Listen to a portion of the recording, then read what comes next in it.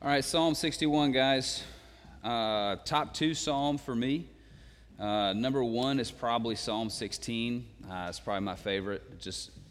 Psalm 61 has been very, very helpful to me personally. So go ahead and open up your Bibles to Psalm 61. I also just want to mention that was a great time of prayer, guys. I've been actually kind of worried about that a little bit lately because a couple times we've had prayer. I know, listen, let's just be honest. Like, praying publicly, that's just an awkward thing. Like, you go to churches, and when you find out people are going to pray, you're like, hopefully I can go to the bathroom during that time of the worship service. It's a weird thing, but there's a reason why we do it. There's a reason why we do it. What we're trying to convey to you guys in almost everything we do here at King's Church on Sunday is that this is a participatory thing that we're doing. That God is the audience, right? And this is a participatory thing that we're doing to pray and to love and to sing and to hear and to do all of those things. And so let me just continue to encourage you guys during that time of prayer together when we gather together as a church, as frightening as it may be to stand up and pray, to just keep leaning into that. Because I think it's a beautiful expression for Him, because He's the goal, all right? And also, I want to let you guys in on this. I've been hounding Josh for like weeks about how to hold the microphone, right? And it was just hilarious to me to watch him hold a not working microphone. But you were holding it correctly. Good boy. That a boy. So anyway, I'm sorry, that was funny. I was laughing over there. Couldn't help it. All right, so listen. One of the things we're going to talk about today is last week we looked at Psalm 139. It wasn't last week, it was last time I preached. We looked at Psalm 139 under this banner of anxiety. Okay, when anxiety attacks, what do we do? And in a very similar way, but different, today we're going to look at the theme of depression. Okay, the sermon title for today is Depression Dissolved. And let me just say this. When you are having strong emotions on whatever side of the coin, elation, right? Joy, or depression, anxiety, hopelessness, the Psalms are your book. It's the place where if you want to say how great God is and you're struggling for the words, Psalms will help you. It's also the place when you say, I think God's a monster. Psalms are your book, okay? And this psalm today is a beautiful psalm of King David as he cries out to God from a very scary place, okay? And so that's what we're going to look at today. I don't know if you saw this in the news.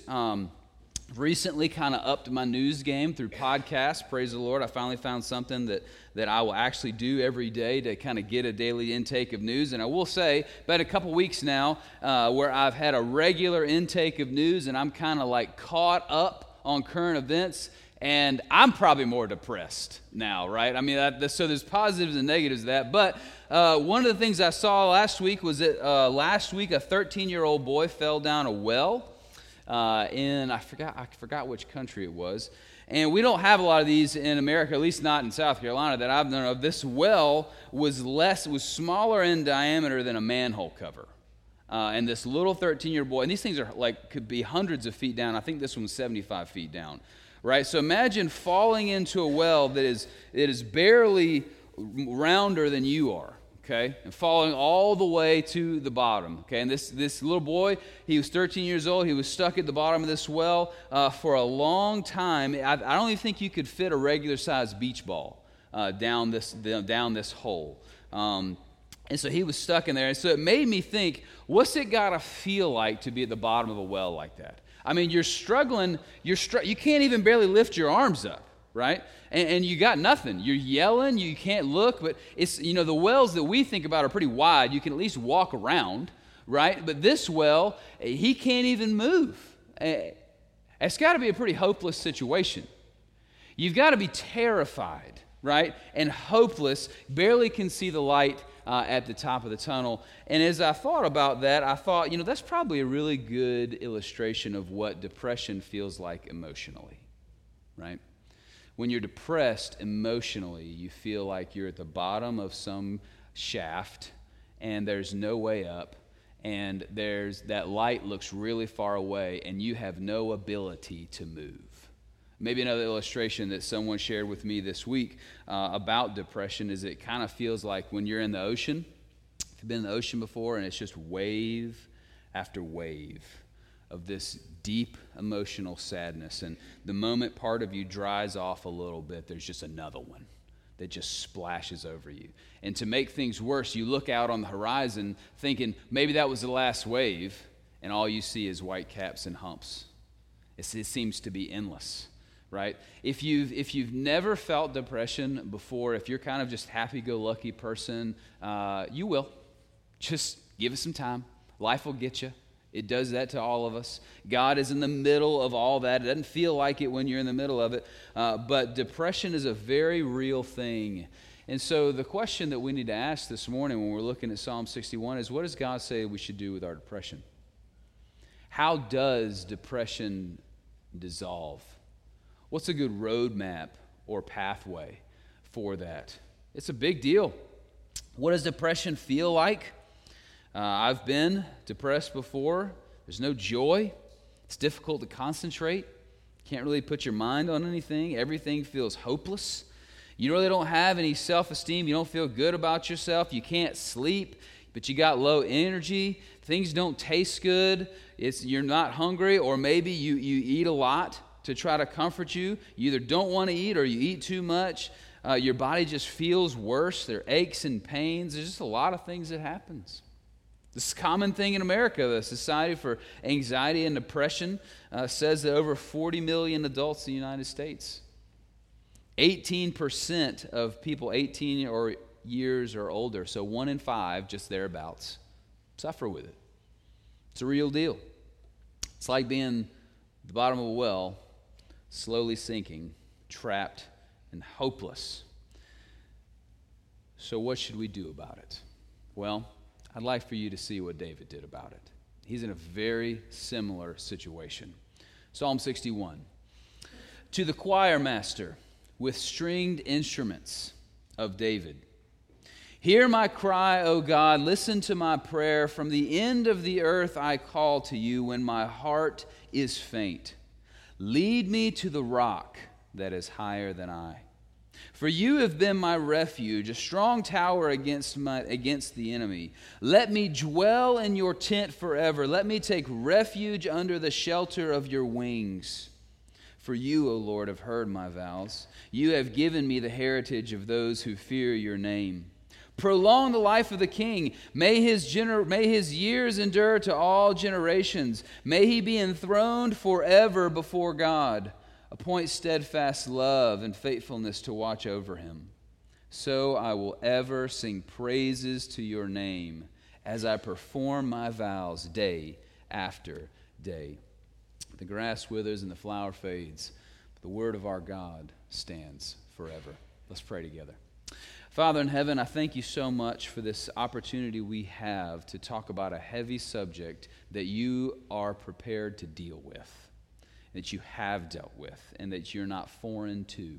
So God, I pray that you would speak with the power of your Spirit and use your word and use me as a broken vessel to convey the only message of true hope that can dissolve depression forever. And I've asked this in Jesus' name.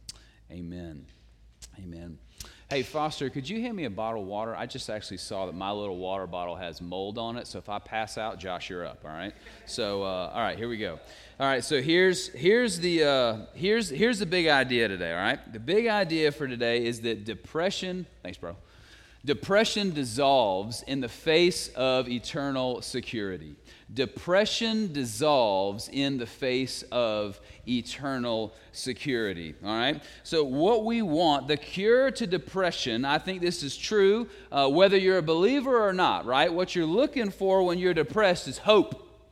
You're looking for what's gonna fix what's going on inside me or around me. And so what we want is hope that lasts. We want hope that we can latch onto, that can cipher through the mess that is surrounding us in this moment. Hope that is so bright, so thick, so real that it grabs you by the arms and pulls you out of whatever pit that you're in. Here's a question. Where do you get a hope like that? All right, so we're going to look at 4 points today. Number 1, the usefulness of depression. Number 2, the hope of home. Number 3, an old king. And number 4, a daily song. So the first point this morning, the usefulness of depression. Look back with me at Psalm 61. Verses 1 and 2, we read these words. Hear my cry, O God, listen to my prayer. From the end of the earth I call to you when my heart is faint. Okay, I call to you when my heart is faint. David is in a place where he feels very far from God. He's very frustrated, and we'll talk about that in a minute. But I just want to read the point again. The heading for what we're talking about right now, these 2 verses, is the usefulness of depression. Now, here's how you should feel when I say that. That sounds stupid. Well, how in the world could depression be useful? How can it be useful? But I think that what I would challenge you on is to say this. What if your depression was showing you that you are putting your hope in something that is a lie? Would you want to be depressed if you could find out the truth? What if your depression wanted to show you something that you needed to know before it was too late? Another way to ask the question is like this. Would you be willing to suffer for a better hope? And I think if we're honest, even though we don't like feeling that way right now, the answer is yes. Depression is useful because it exposes a foundation of sand that we are standing on. Martin Luther said this, that our basic problem is that we are turned in on ourselves. That's our basic problem. And so what happens in depression is you start doing this, and you start doing this. You're looking inside of yourself to find the hope, and you keep digging, but there's nothing there. You can't pull yourself out. Somebody needs to pull you out of the pit, and that is our basic problem. Our hopes, in many ways, are good things, but they can fail. Many of us put hopes in our children. We love them. We want them to turn out great. Sometimes it doesn't work out. Put our hopes in job security, money, health, entertainment, good looks, marriage, future, fame, success, power, safety. But here's the problem.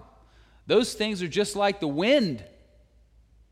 The wind's got a mind of its own. It blows, sometimes it doesn't. Sometimes you got these things, sometimes you don't. Sometimes it's your fault, sometimes it's not.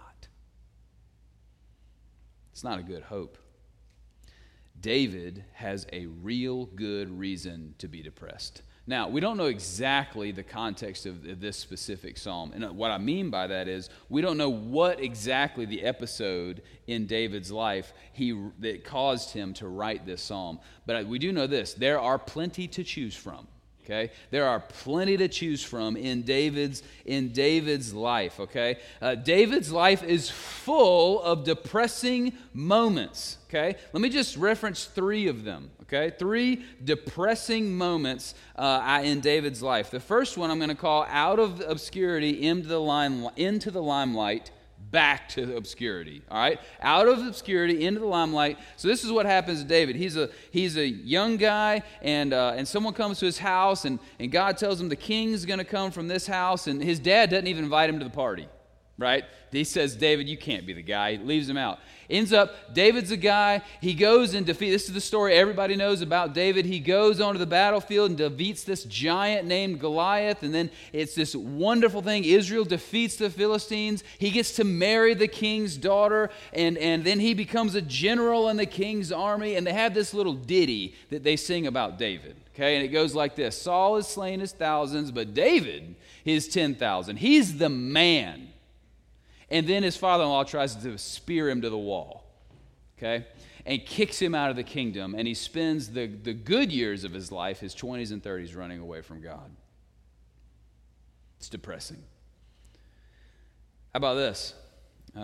He ends up getting his kingdom back, and he's bored, and he commits adultery, and then the son of the woman that he committed adultery with dies, and in the process he kills her husband. murders him. You ever felt guilt before? You ever felt shame before? It's depressing. Or, after that, his son Absalom steals his throne, tries to kill his own daddy. That's depressing. And if you look at this psalm, pick an episode, one of those episodes. David says, "Hear my cry, O God, listen to my prayer. From the ends of the earth I call to you when my heart is faint." This is a desperate plea. Hear my cry. Listen to my desperation. Where does he feel? He feels like he's from the ends of the earth. He feels like he is as far as possible away from God. Look, this is a little side note, okay? When you feel furthest from the Lord is the best time to call on him. Now, what you're going to feel, what you're going to think is, nah, he don't want to hear from me. But I'm just going to tell you, when you feel the furthest is when you might be the closest. So keep that away, because there's going to be plenty of times that you feel the furthest. But he feels so far, this is last-ditch effort. His heart is his heart is faint. In other words, I'm lost. I have nowhere else to turn. I'm weak. I feel like I'm a million miles away. And what I would argue is that what he's feeling is useful, because look what happens next. What you're going to see at the end of this psalm is a completely different man than was at the beginning of the psalm. And what happened, his depression leads him to someone. Okay? Point number two, the hope of home. Look at the last half of verse 2. Oh, this is where the money is right here. Lead me to the rock that is higher than I. For you have been my refuge, a strong tower against the enemy. Let me dwell in your tent forever. Let me take refuge under the shadow of your wings. For you, O God, have heard my vows, and you have given me the heritage of those who fear your name. What he says is, I got nothing. Lead me to the rock that is higher than I. I love that phrase. So when you think of a rock, what the imagery that he's pulling up on top here is the safety that there is on top of a mountain peak surrounded by stone. Okay? It's very difficult for the enemy to climb a mountain and get to you. Okay? So I'm a Tolkien fan. I love the Fellowship of the Ring and the Lord of the Rings and all that. And there's a scene in the Fellowship of the Rings where they are being chased by orcs and wolves, and the only shot they have is to climb up these trees. Okay? So they're looking down on the orcs and the wolves, and they're in the trees, and then all of a sudden the trees catch on fire. And it's a hopeless situation. There's a cliff, there's a fire, there are werewolves. Doesn't look like a positive situation. And then in the middle of all that, these huge eagles fly by.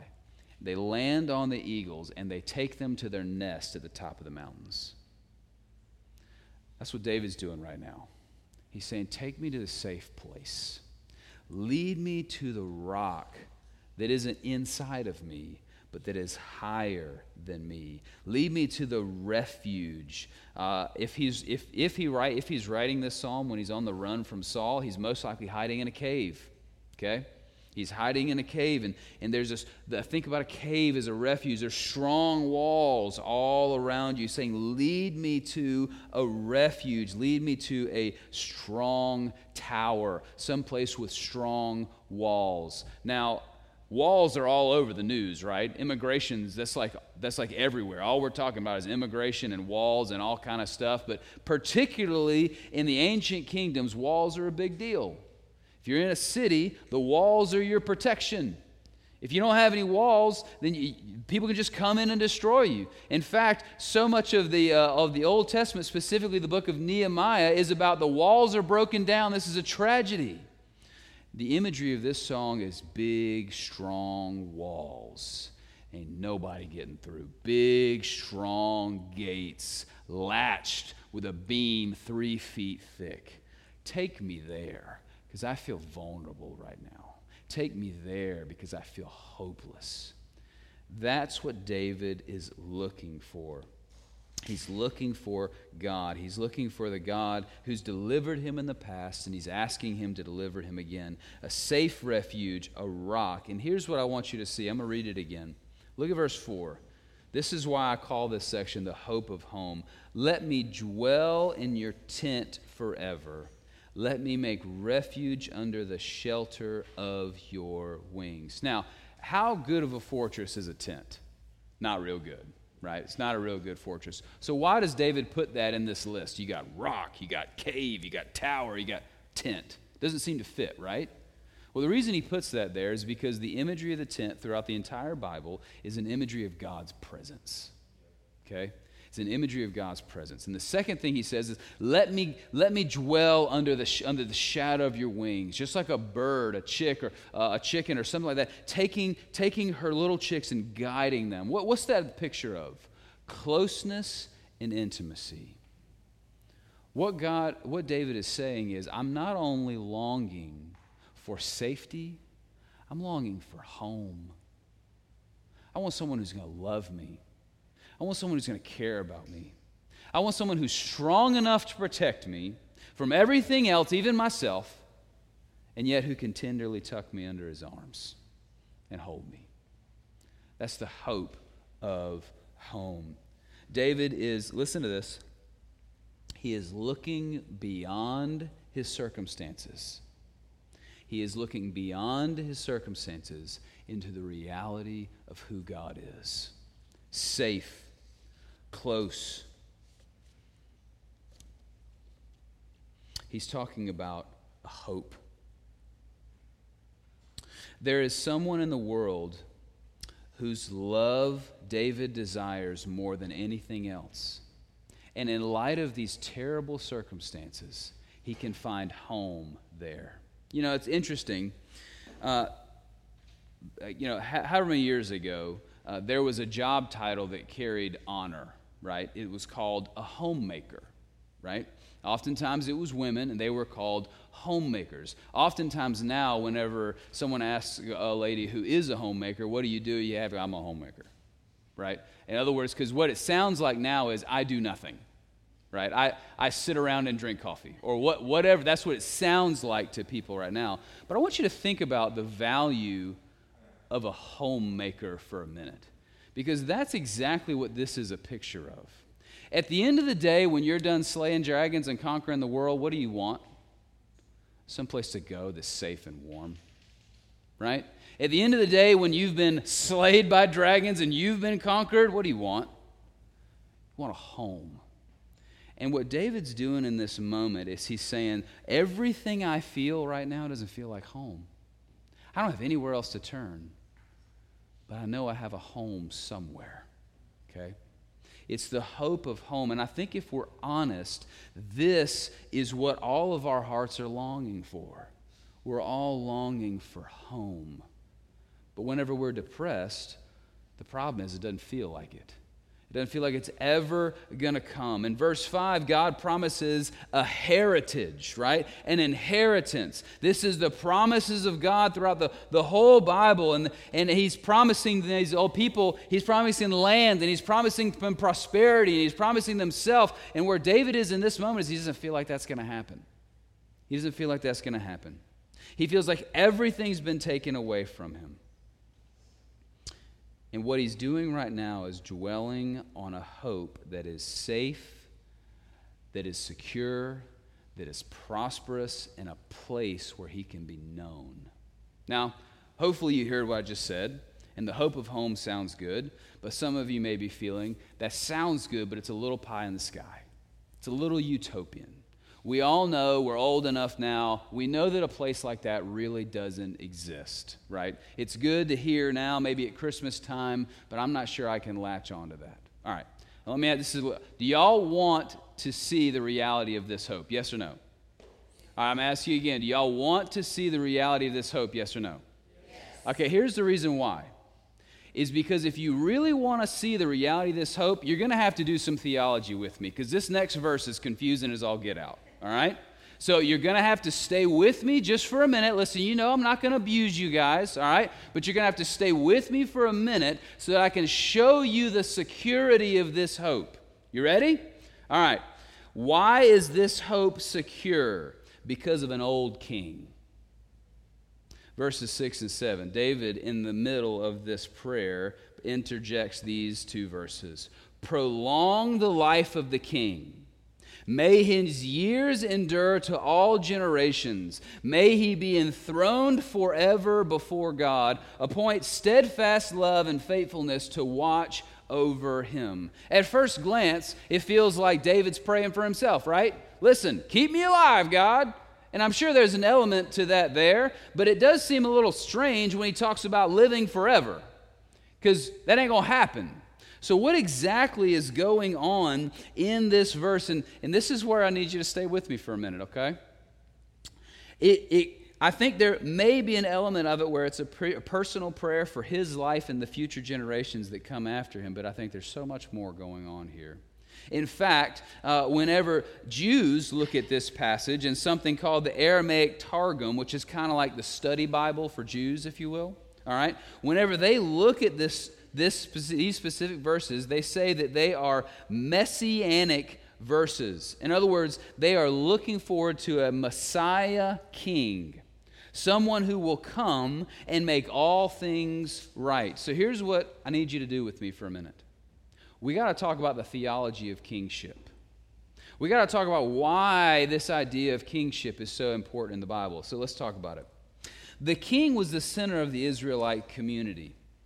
A long life for the king meant stability for the whole society.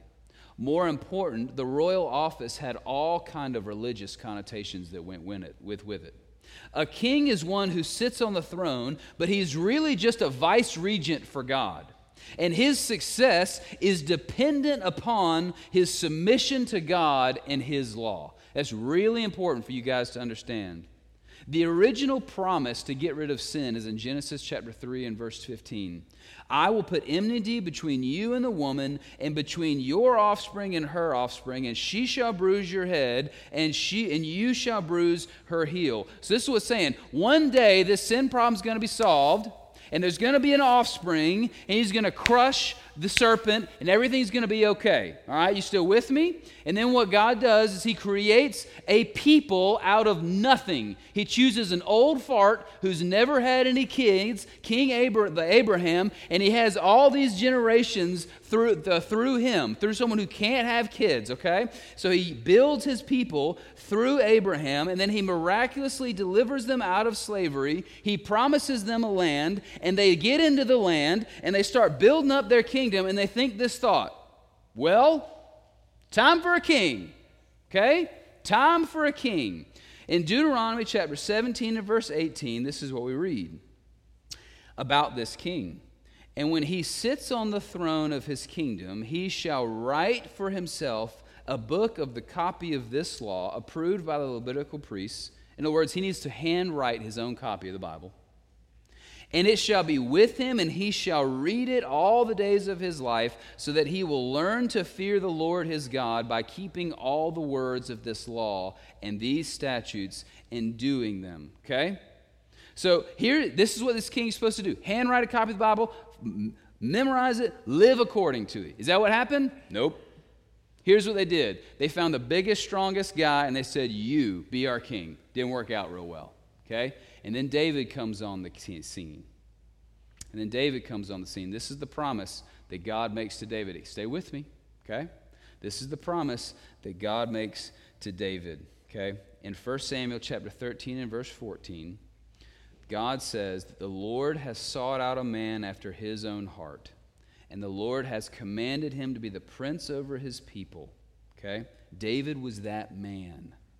And then he makes a promise to David in 2 Samuel chapter 7. All right?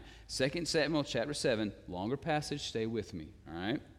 When your days are fulfilled and when you lie down with your fathers, I will raise up an offspring after you who shall come from your body, and I will establish his kingdom. David, when you kick the bucket, your son, I'm going to be with him. Okay? Keeps going. He shall build a house for my name, and I will establish his kingdom forever. His kingdom is going to last forever.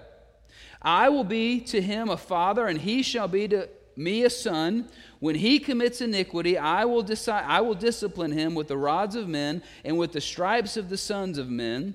But my steadfast love will not depart from him, as I took it from Saul, whom I put away before you. And your house and your kingdom," here we go, "and your house and your kingdom shall be made sure forever before me, and your throne shall be established forever." This is God's promise to David. Your throne will be established forever. Here's the problem. It didn't work.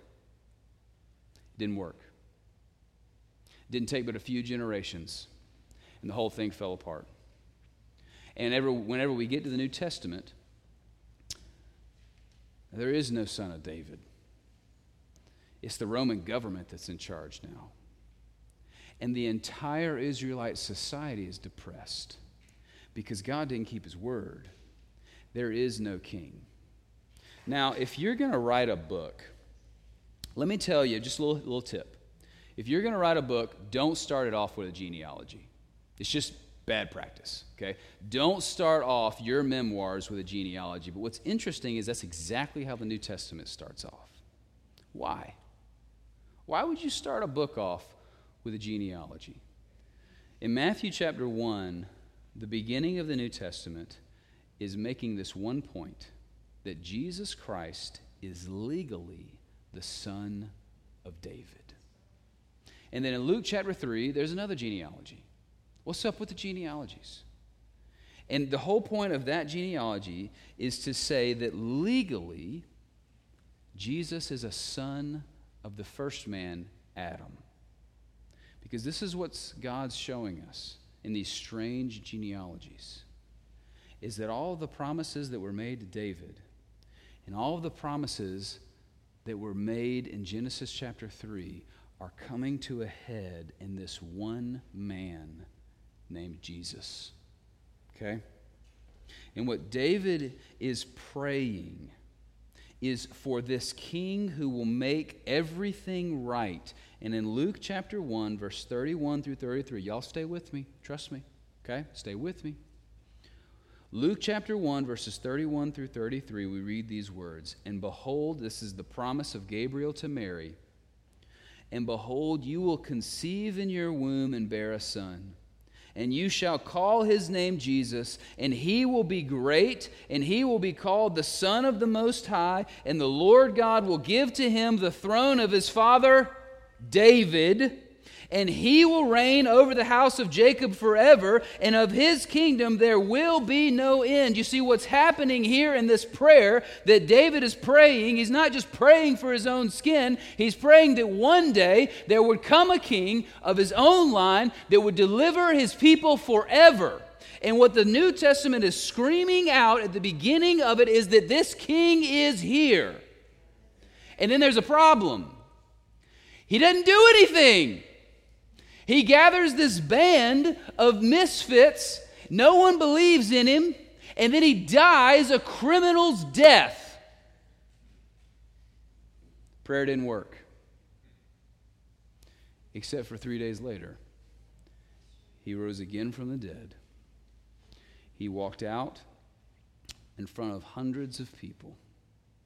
Performed more miracles. Taught some more things. And on a hill, a rock, a little bit later, in front of some people, said, "I'll be back." And he rose again into heaven, and they watched him go. And he took his seat on the throne of the universe. The writer of Hebrews says about Jesus that he is the radiance of the glory of God and the exact imprint of his nature, and that he upholds the universe by the word of his power. And after making purification for sins, cross, he sat down at the right hand of majesty on high. Peter, words that we've already read this morning. "Blessed be the God and Father of our Lord Jesus Christ, according to his great mercy. He has called us to be born again," listen, "to a living hope through the resurrection of Jesus Christ from the dead." You want to know why David was depressed? You want to know the ultimate reason why we are depressed? is because our hopes aren't breathing. They're not breathing. Jesus Christ is the living hope. He died once, he will not die again. And when David is praying, he begins as a man whose heart is faint, who feels 1,000,000 miles away from God. And he dwells in what God has promised, and he prays for a Messiah to come. And the advantage that you have and that I have, and why your depression can dissolve in the face of eternal hope, is because that has been secured by the Son of David. And that there is a king, and he is the living hope. And that in light of that kind of security of this promise, because this is what he promised. He says, if you're mine, then I won't let you go. And it's impossible to snatch you out of my hand. It's a real old king, and that's good news. And then the last thing you see is the complete opposite. Verse 8 and verse 1 are complete opposites. He says, so I will ever sing praises to your name as I perform my vows day after day. Do you see the transition? Depression to hallelujah. Now, I know you guys. Some of you guys like to sing. Some of y'all don't. And you don't like to sing out loud. But listen, when no one's looking and when you're in the car, Shania Twain comes on, something like that. Or when something really good happens to you, we all know you guys sing. And particularly when something's going on inside of you. That's what happens in Psalm 61. Now, here's what I'm not saying. I'm not saying that there's not a reason to go to a psychiatrist for depression. I'm not saying that there aren't other things like counseling that are helpful. It's not what I'm saying. Don't hear me when I say that. But I am saying this, that there is one hope that is breathing, and there is one hope that never dies. And in light of his face, depression dissolves. This, my friends, is your hope. Whenever you are depressed, maybe you are now, you will be if you're not, run here. It is safe. Lead me to the rock that is higher than I. Amen? Father in heaven, we pause, collectively as a group ask to be led to the rock that is higher than I. We need a strong refuge. We need someone who's going to tenderly take us under our wings. We need a hope that breathes and cannot die. Secure our hearts in you. Help us to worship and behold the King. We pray in Jesus' name. Amen.